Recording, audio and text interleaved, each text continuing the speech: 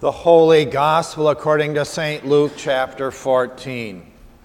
Glory to you, O Lord. On one occasion, when Jesus was going to the house of a leader of the Pharisees to eat a meal on the Sabbath, they were watching him closely. When he noticed how the guests chose the places of honor, he told them a parable. When you are invited by someone to a wedding banquet, do not sit down at the place of honor, in case someone more distinguished than you has been invited by your host. And when the host who invited both of you may come and say to you, "Give this person your place," and then in disgrace you would start to take the lowest place. But when you are invited, go and sit down at the lowest place, so that when your host comes, he may say to you, "Friend, move up higher." Then you will be honored in the presence of all who sit at table with you. For all who exalt themselves will be humbled, and those who humble themselves will be exalted.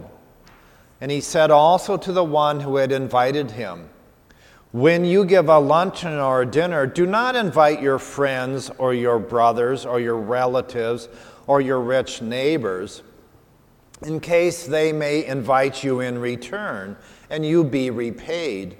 But when you give a banquet, invite the poor, the crippled, the lame, and the blind, and there you will be blessed, because they cannot repay you, for you will be repaid at the resurrection of the righteous." The Gospel of the Lord. Praise to you, O Christ. You may be seated.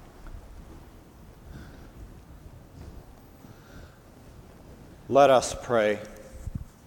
Almighty God, you call us into your kingdom and you give us that kingdom by grace. Let us share the birthday cake with others first, that we may be in celebration with you. Amen.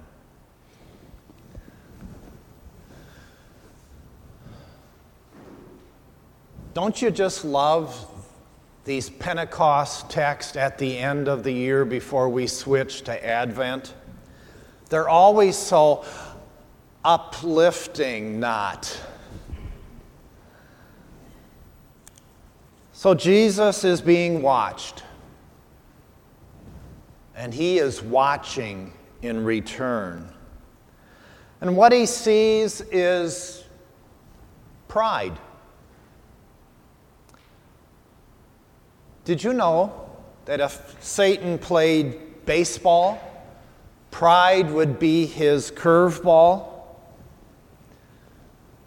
More people have gone down to the power of Satan by a curveball than any other. Satan throws it so well. He's had lots of practice, starting in the Garden of Eden. That may be one of the words to describe the sin of Adam and Eve: pride, to be like God. And from that sin, pride, come a number of evil events. From being a snob to being a mass killer. And Jesus spends a lot of time condemning pride. So what does it look like, this pride? Given enough time, pride can morph into a pattern of selfish behaviors. It can lead to total absorption.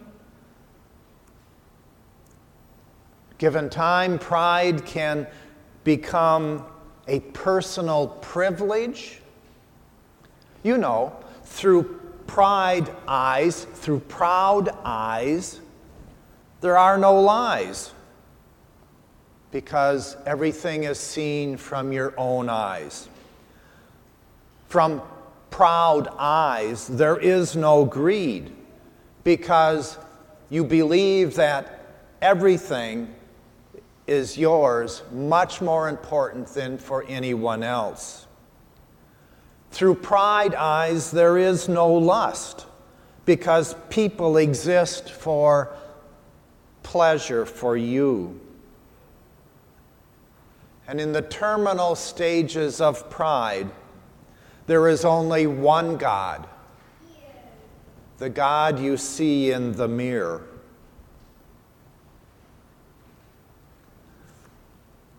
The pride is even dangerous in little quantities.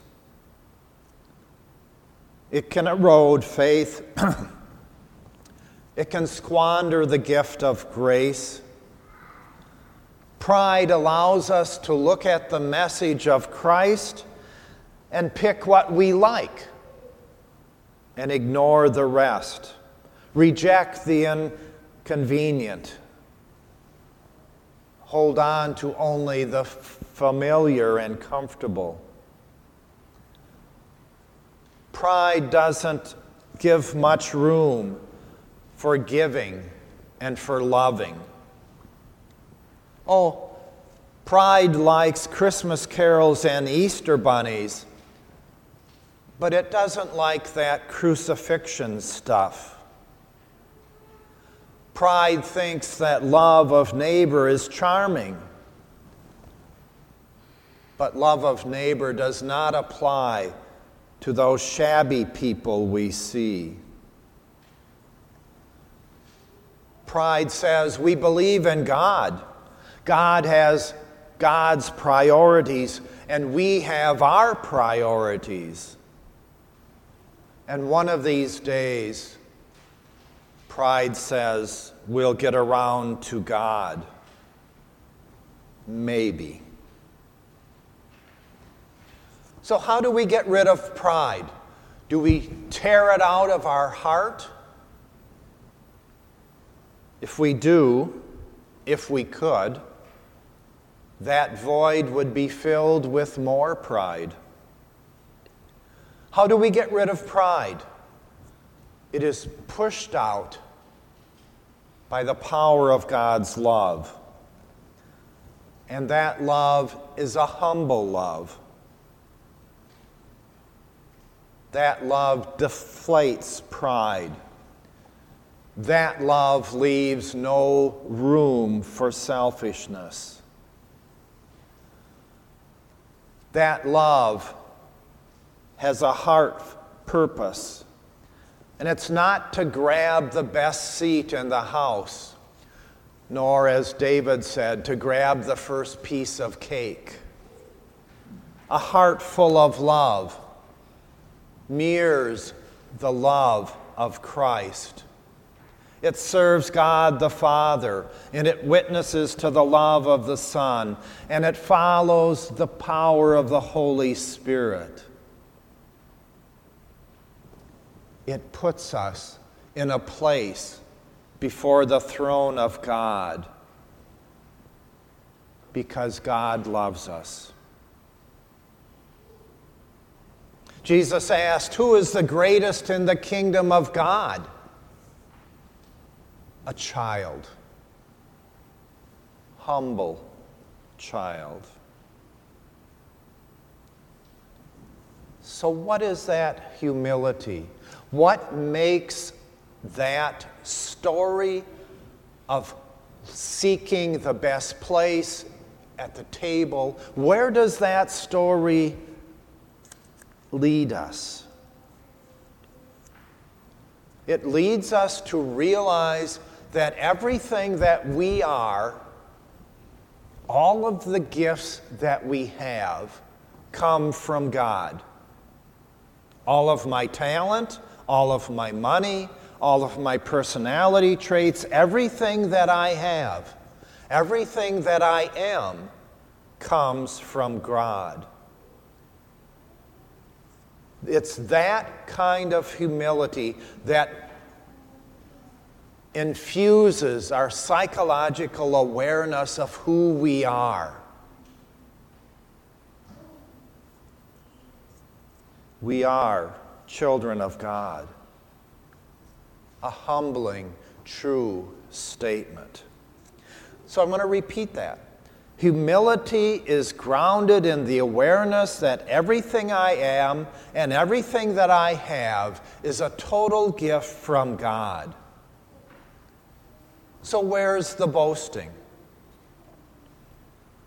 How can we use God's gift that makes us, as a measuring stick against someone else?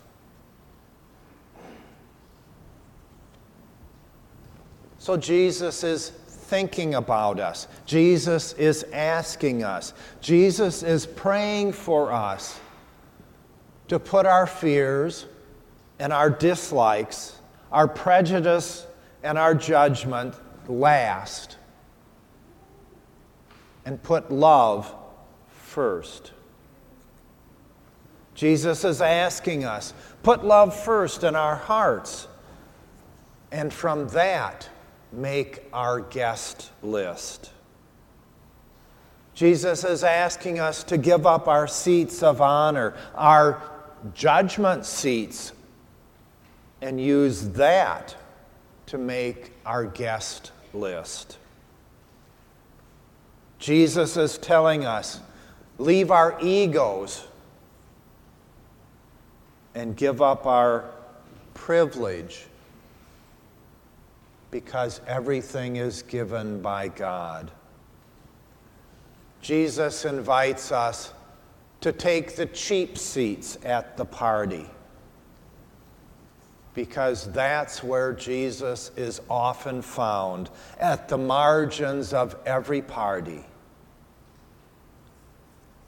Jesus is asking us, look for a new point of view.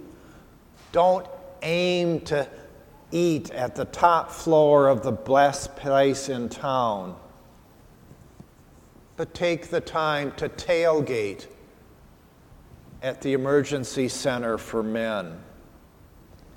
It will give us a new point of view about God and ourselves. This is the etiquette Jesus wants us to have. Move ourselves out of the center and into the margins. And why does Jesus' etiquette want that? Because no one is good enough to be at God's table. No one is good enough to be at God's table except by grace. When the loving God we have says, "Come and eat,"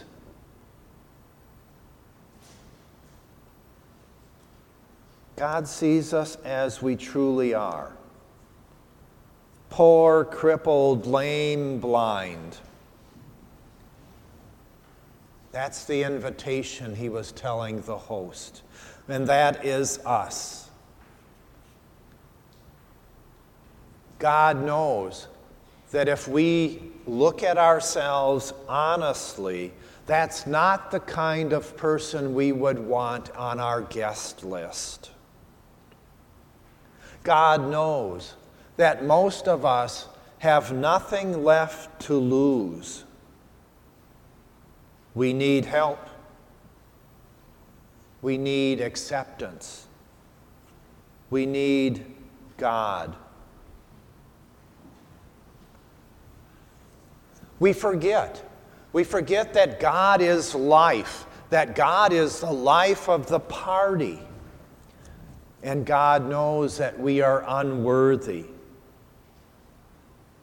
And what matters the most is that God's grace makes us worthy. God's table is open. God's table invites. God invites all people.